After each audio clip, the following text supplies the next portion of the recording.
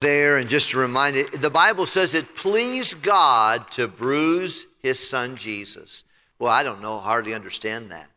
God has given Linda and I 7 sons and 2 precious girls. I don't want them to hurt.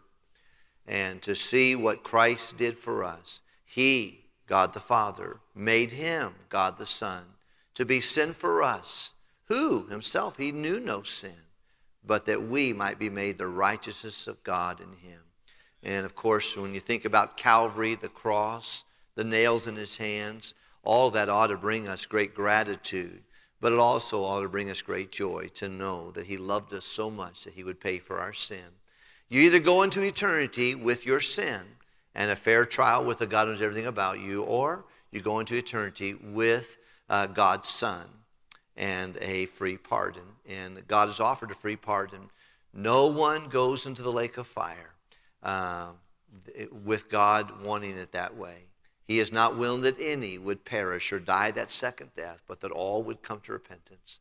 And we should love the Lord Jesus and appreciate his salvation. If you're here without Christ today, I hope you'll come to know him as your Savior. We're in Luke chapter 8. We've been taking time. Forgive me, my voice is a little bit inhibited today. We're struggling with a little bit of illness, but thank you for listening.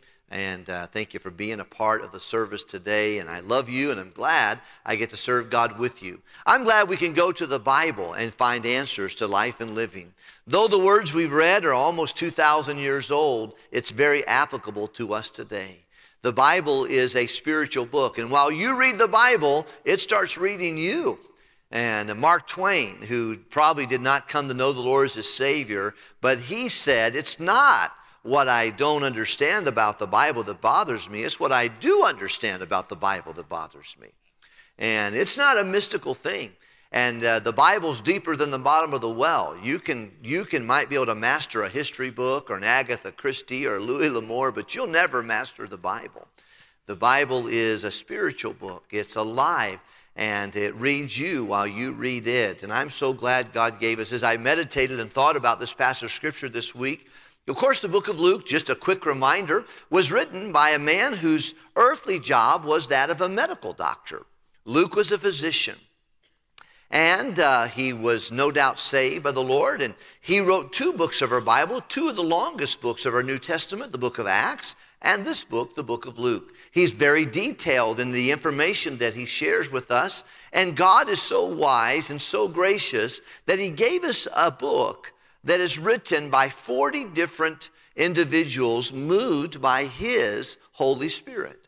The Bible is not written by man in that it's man's ideas. It's God's ideas, but he does use a human instrumentality, just like a pen that I wrote things today on pieces of paper, and I've written letters this week with this pen, but it's just merely an instrument. No one will say, boy, that pen wrote me a great letter. No.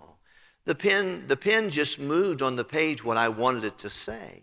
And equally is true with the Bible. God used human instrumentality. Some of them were farmers like Amos. Some of them were fishermen like Peter and James. Some of them were carpenters like James, who wrote the book of James. And some were kings like David and Solomon. And some were scribes like Ezra. Some grew up in palaces like Moses. Others, they grew up in obscurity. But God has used different people to put together the Scriptures. And you say, Pastor, how can I find if there's really a true God? Well, God has revealed himself in several ways. Number one, through creation. When you look at all that God made, that didn't just happen by an explosion somewhere. No, you don't get the beautiful colors of the fish in the Pacific Ocean. You don't get the sunrises and the sunsets by some explosion someplace. No, someone put that together.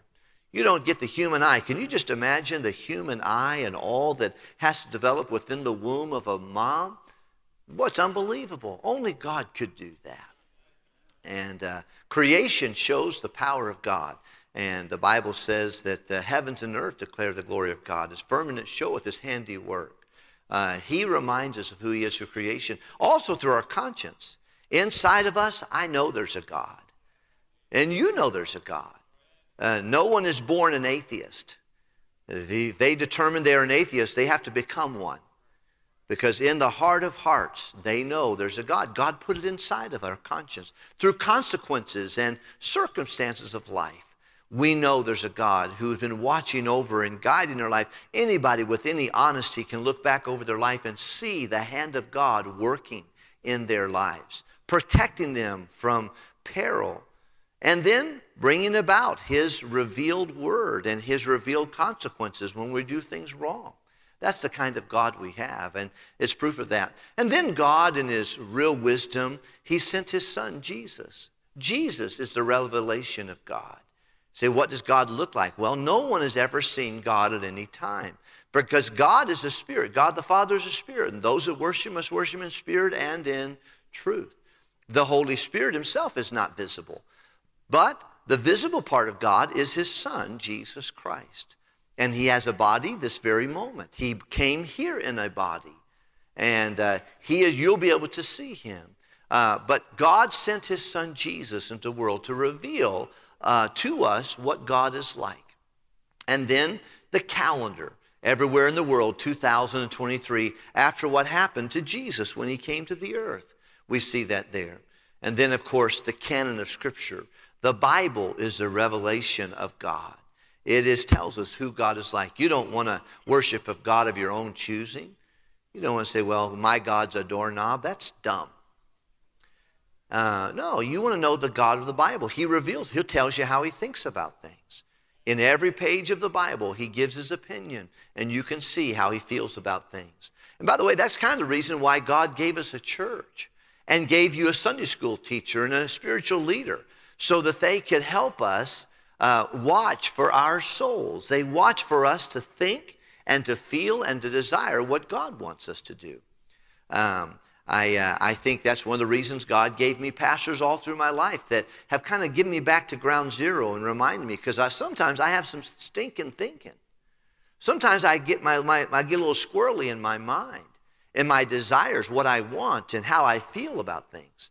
And we get together in a Sunday school class, a discipleship class. You get together in this room right here and across the street in our Spanish, or over here in our Chinese ministry, or tonight at a 6 o'clock service. We're going to get back onto ground zero to where God wants us to be. How He thinks and how He feels and what He wants.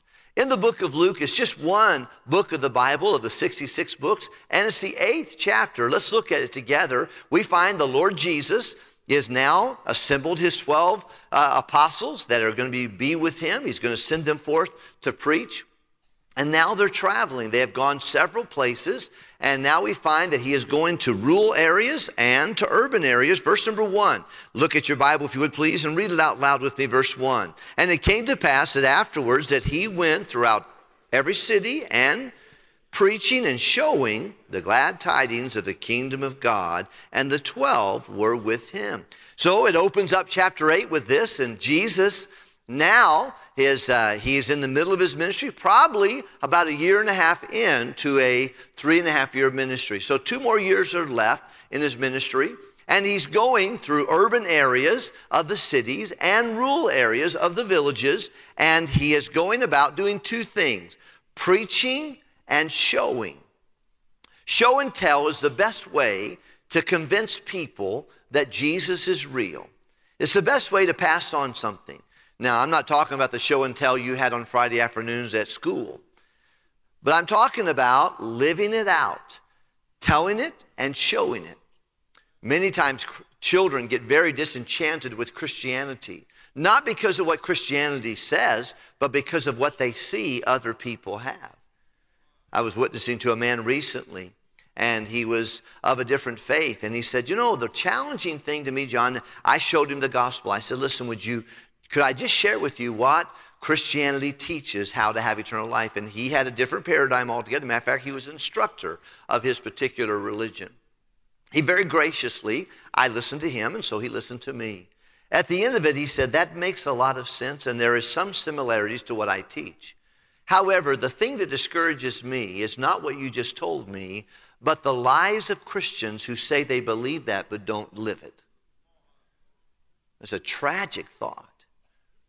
Gandhi said years ago, after leaving the United States and going back to his country, he said, based upon what I understand about Christianity, I would become a Christian if it were not for Christians. That's terrible. That means that they got to know Christians and they did not live according to the dictates of God's word. That's why the Bible said, and Jesus said his own self, let your light so shine before men, that they can see your good works and glorify your Father which is in heaven. All through the Bible. That's one of the reasons why you should work hard and be a good employee at work. Why? So that when God visits your boss and your coworkers one day about thinking about getting saved, they will be able to remember you and say, you know what? They lived it. And when you don't live it, when you get into the flesh and live in a very sinful way, they'll use you and they'll use me as a reason to blaspheme the truth of the gospel of Jesus Christ. Now, they'll have no excuse. Anybody who is good at making excuses is usually not good at anything else. And you'll not be satisfied. And you're going to find hypocrites everywhere. Some people say, well, we're not going to church, a bunch of hypocrites here. It doesn't keep you away from Wrigley Field. Doesn't keep you away from the company. You got hypocrites there too. Doesn't keep you away from Walmart. Lots of hypocrites at Walmart. You still go in there. No, we can use all kinds of excuses. The truth of the matter is, I'll let you down, you'll let me down, we'll let down each other, but no one has ever been let down by Jesus. He is the same yesterday, today, and forever. He is altogether lovely, and we can look to him, and I'm so glad for that. Well, he's going about with his 12 disciples, preaching and demonstrating the Christian life and telling and showing. And he is going about in the communities, and people are following him. Now look at verse number 2. It's interesting here. But certain women which had been healed of evil spirits and infirmities, Mary called Magdalene, out of whom went 7 devils, and Joanna, the wife of Chuza, Herod's servants, and Susanna, and many others, which ministered of them unto him of their substance. It's kind of interesting here. God uses 2 verses to tell us and exalt. It's interesting. The book of Luke, in more ways, he mentions 43 times in his book about women and their role in the work of the Lord. And I thank God for that. You know, Christianity does not demean women. It actually elevates them. And that's true to the Scriptures. But women have a very important role. And here, the Bible tells us, and I think very specifically, he mentions 3 ladies, Mary, Susanna, and also one more, Joanna. And these 3 ladies in particular, they had been delivered. One had been demon-possessed with a demon of 7 different demons, and the Lord revealed and took those demons out of this lady, Mary Magdalene. And we know a little bit more about her. Now, Susanna, her husband worked in Herod Antipas's palace. There's no guarantee that he was a Christian, but no doubt she had been touched by the Lord sometime in her life, and her husband had a very lucrative job working for a king in the palace as his steward or his butler.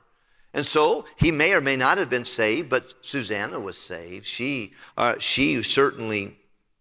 Joanna was saved, and she took the things that she had. And Susanna, we don't know much about her. We know her name, but that's about it. But each of these girls had been forgiven and helped by Jesus, and they used their gifts and their strengths and their substance and poured them onto the ministry of Christ. If you could imagine Jesus, the disciples had left their occupations.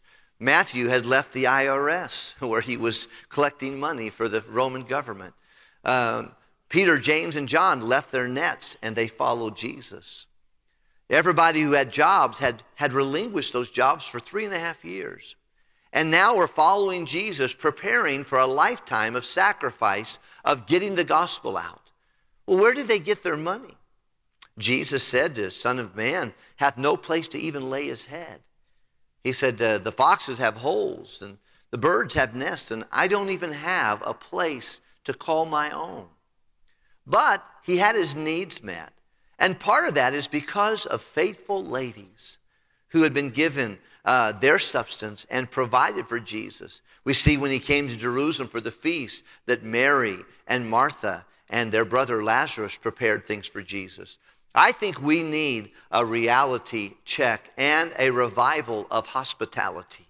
using what God has given you for the benefit of others, and especially those who are serving the Lord Jesus Christ. Sometimes we'll take offerings for our guest speakers that will come by here for a little bit and make their way to another place. And I want to thank you for being generous. Some folks will take folks out, or some will have pastors that will come, and people that will come that are missionaries and things of that nature, and we'll encourage them. That's as biblical as the Bible is true. And it's right. God has given us things to share, and don't be a can, be a funnel. Don't be a bucket, be a channel of God's grace to other people. These ladies had received blessings from the Lord, and they used what God had given them. No, they weren't going to be preaching messages behind pulpits, but they could do what God had made them good at doing. I think about this when I think about the church at Philippi. If you have a book of the Bible that you're familiar with, you might know the book of Philippians. Only 4 chapters. But from that church, Apostle Paul had been supported throughout his entire ministry. And you might remember the early members of that church was a demon-possessed damsel who was relieved of the demon, who was a fortune teller. Also, a lady named Lydia and her girlfriend standing and praying on a Sabbath day when they heard the gospel of Jesus Christ. And then she opened her home with her husband and said, could we let these 3 men, Paul and Silas and Timothy, stay with us while they're in our town? And then the Philippian jailer and his family got saved. And that church gave every week. They took a collection, added it up, and found ways to get it to the Apostle Paul. They said, oh, he's good at making tents. That was his occupation. But he's better at giving the gospel out. How about this? We'll work so that he can do what God made him good to do, and we'll do what God made us good to do. And it's a beautiful testimony. And God here in the New Testament gives us an example of 3 precious ladies, Mary, Joanna, and Susanna, and many other ladies who took what God made them good at and helped Jesus and his 12 disciples do what God made them to do. And I think it just shows that teamwork makes the dream work. Working together, loving the Lord, finding my role, playing my role, there is great blessing and there is eternal rewards. Even these ladies get their names mentioned here. And for all the eons of eternity, they have got their 3 names in the written Holy Script. Because of their generosity. What a great testimony. Let's continue in our reading now. Jesus is going to transition. A large group of people are with him now. They're following him. And he tells them a story of the parable of the soil. Let's look, if we can, please, at verse number 4. And when much people were gathered together, and they come to him out of every city, he spake a parable. A sower went out to sow his seed, and he sowed. Some fell by the wayside, and it was trodden down, and the fowls of the air devoured it. Number 6, and some fell on a rock, and as soon as it was sprung up, it withered away because it lacked moisture, and it did not have depth. Verse number 7, and some fell among the thorns, and the thorns sprang up, and it choked. Verse number 8, and others fell on good ground and sprang up and bare fruit 100-fold.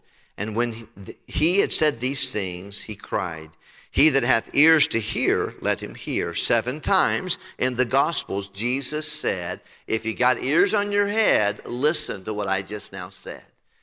He says it 8 times in the book of the Revelation. Jesus reminds people, if you got ears to hear what I just said, I hope you'll not let it go in one ear and out the other. God's trying to tell us something. So he tells a story, and some people call this the parable of the sowers. It probably is more the parable of the soil. And that is, basically, it's a story of a man who is going out in the spring like we would be at this time of year, and he takes seed that he has saved from last year, and he begins to spread it out into his field. He said, but some of the seed falls on the roadside, and it's hard soil, and it doesn't find a comfortable place to land or a moist place to land. Instead, birds fly in and take it and eat it and fly away with it. He said others of it falls on ground that is fairly shallow, on rocks. Rock is underneath it, and there is some soil, and it's put there, but after a while it grows up, it takes seed, and it comes up, but then it goes, the sun comes, and it doesn't have enough moisture to keep it strong because it doesn't have a good root structure, and it's shallow, and it falls on rocks, and it springs up quickly, but then the sun, the elements begin to take it away. The third one was, it is whenever the seed is sown, and it grows up quickly, but there are weeds and that come and they begin to overtake it. And when it grows, other things come and overtake it, and it doesn't become fruitful. And then some of it, though, falls on good, soft soil. And it grows up, and some it reproduces 30-fold, some 50, and some 100. And some might be a kernel of corn, and then it will make 100 kernels of corn out of that one. Some of it will become very fruitful, depending upon how it is. But he gives that story. Well, and he said, if you've got ears to hear, listen what I just told you from the Scriptures. Let's continue reading, because he's going to need to explain, what is the story? What am I supposed to understand? What's my takeaway of this? Look, if you would please, at verse number 9. And the disciples asked him, saying, what might this parable be? And he said, unto you it is given to know the mysteries of the kingdom of God, but to the others in parable, that seeing they may not see, and hearing they may not understand. Now the parable of the seed is the parable is this: the seed is the word of God. So the disciples, whenever he finishes, said, Lord, I know I'm supposed to have ears to hear this, but I don't get it. Can you explain it to me? He said, when I get a mass of people together, some people have no interest. They're just in it for what they want to do, and I give them a story. A parable is an earthly story with a heavenly meaning. So I just give them a parable because they're really not interested in the truth. They're not interested in the meaning. He said, but for you who are following me, this is important that you understand this. And the parable is this: the seed is the word of God. So in this parable, Jesus is the sower. And he sends people out to sow the word of God. Because faith cometh by hearing, and hearing by everyone who gets saved. See, there's two things that are going to last forever. And that's you and the Bible. 100 years from now, 1,000,000 years from now, you're going to be still alive. In heaven with God or in hell without it. People are eternal. And so is the word of God. The Bible says the grass withereth, the flower fadeth, but the word of our God will stand forever. It's an eternal book.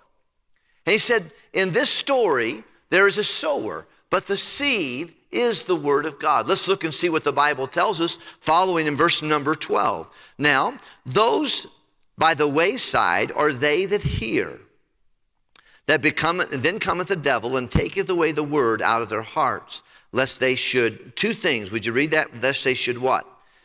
And? Very good. So we find here, he says, now the first is those that are, I'm sowing the seed out, and the soil is not wanting to receive it. It's too hard. It is on the wayside. It's trodden down. And whenever the word of God is given, even in this service right here, there are some people, the word of God's going out, and every one of us are hearing the same things. Those of you on live stream, those of you in the radio, you're hearing the word of God. I'm not up here telling you what I think. We went right to the same Bible. You can read it. You can look at it.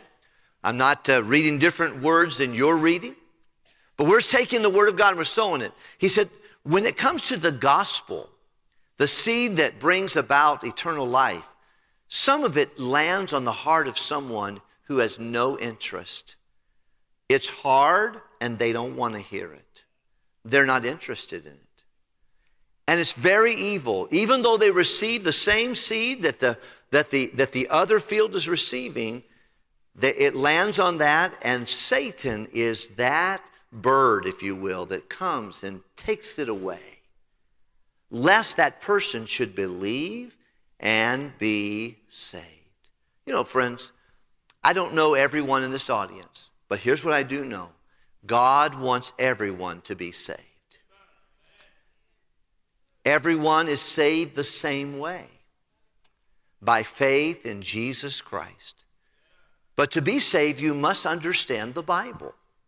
You don't have to understand everything about the Bible, but the Word of God is what brings us faith.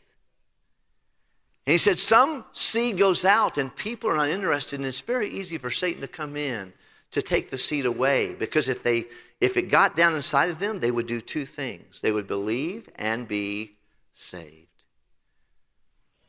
He said the second one, look if you would please at the next verse. The Bible says, verse 13, and the soil that is on the rock are they, which when they hear, they receive the word. How?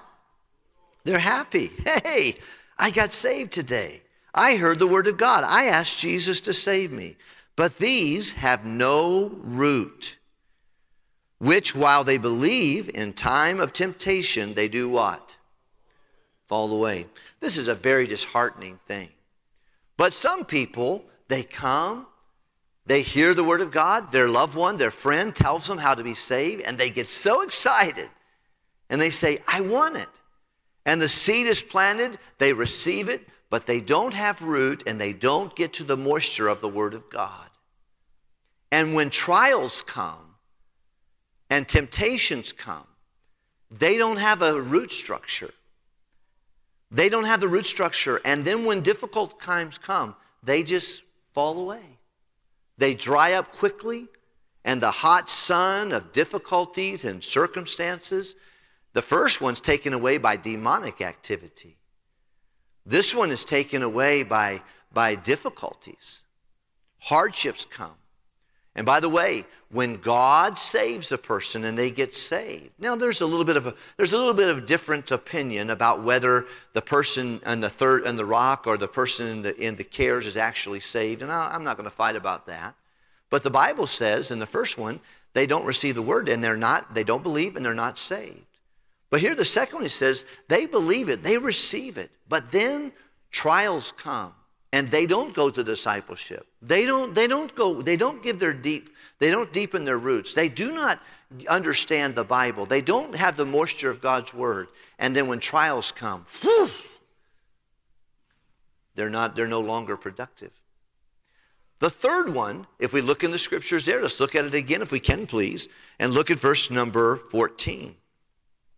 You know, as I think about verse 13, I think about many of my friends who I think that's what happened. They got saved, and they're just as saved as the Apostle Paul. But trials come. And Satan can't take them to hell, but he brings them problems. And they let the problems thwart them from being faithful to the Lord. Dear friend, if you're like that, don't decide, you know what, I'm going to dig deep root systems. I'm going to get in the Bible. I'm going to learn the scriptures. I am not going to be letting the difficulties of life come and keep me from growing in the Lord. The next thing the Bible says in verse 14, and they that fell upon the thorns are they which, when they heard, they go forth, they grow, they hear the gospel, they take the seed of the word of God. But as time goes on, they're choked with what? Three things. Can you read it with me?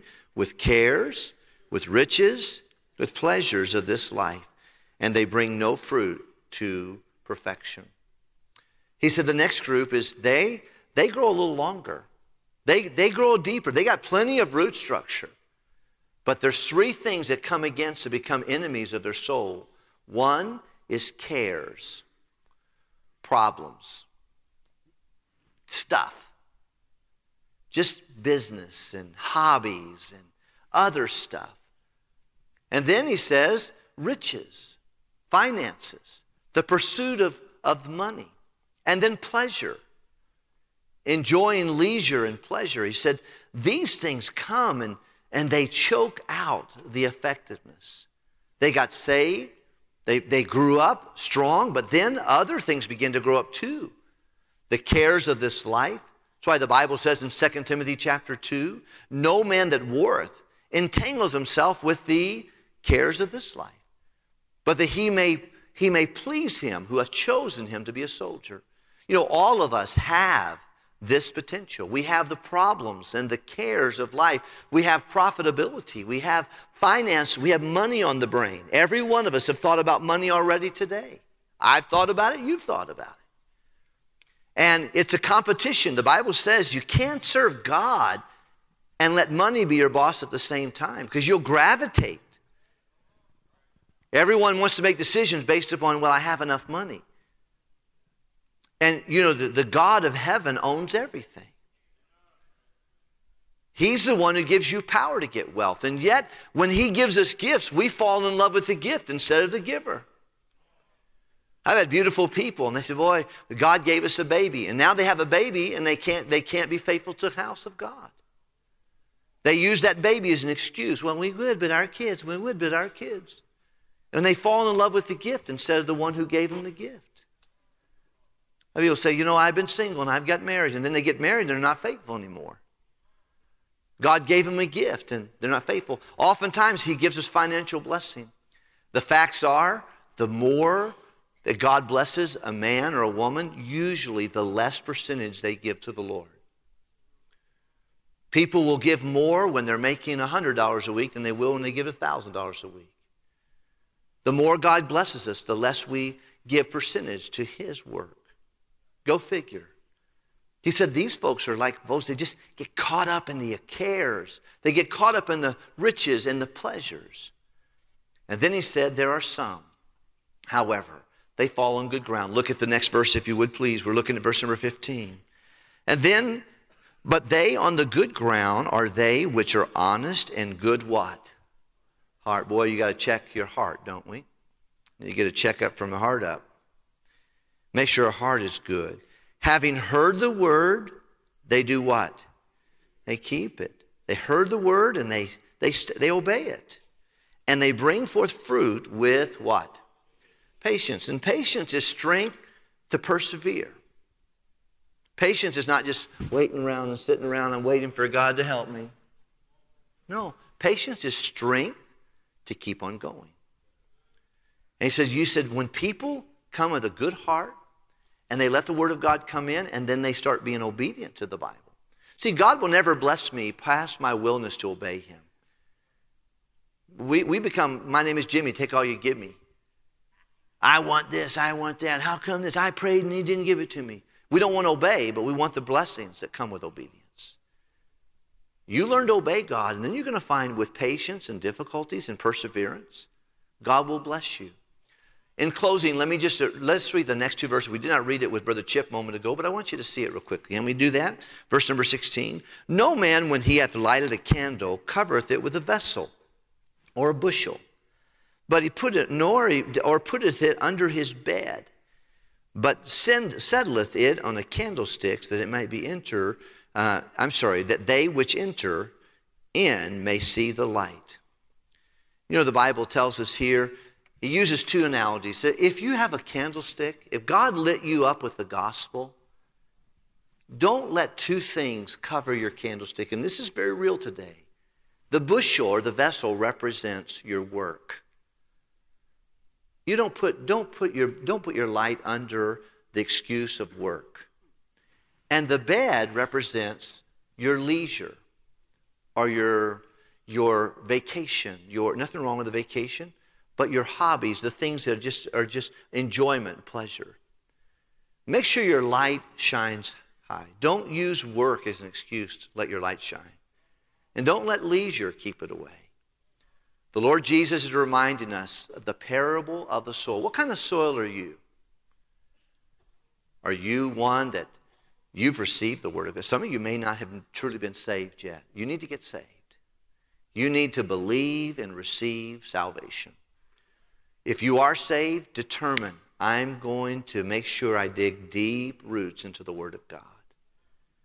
I don't want to be fallen away. I don't want to be captivated and overwhelmed by the cares and the profitability and the pleasures of this life. I want to land on good soil. And I want to obey the Bible so that he makes me a fruitful Christian. Because in just a few days, we're going to see the God who saved us and who put the seed in our lives to begin with. Let's pray together.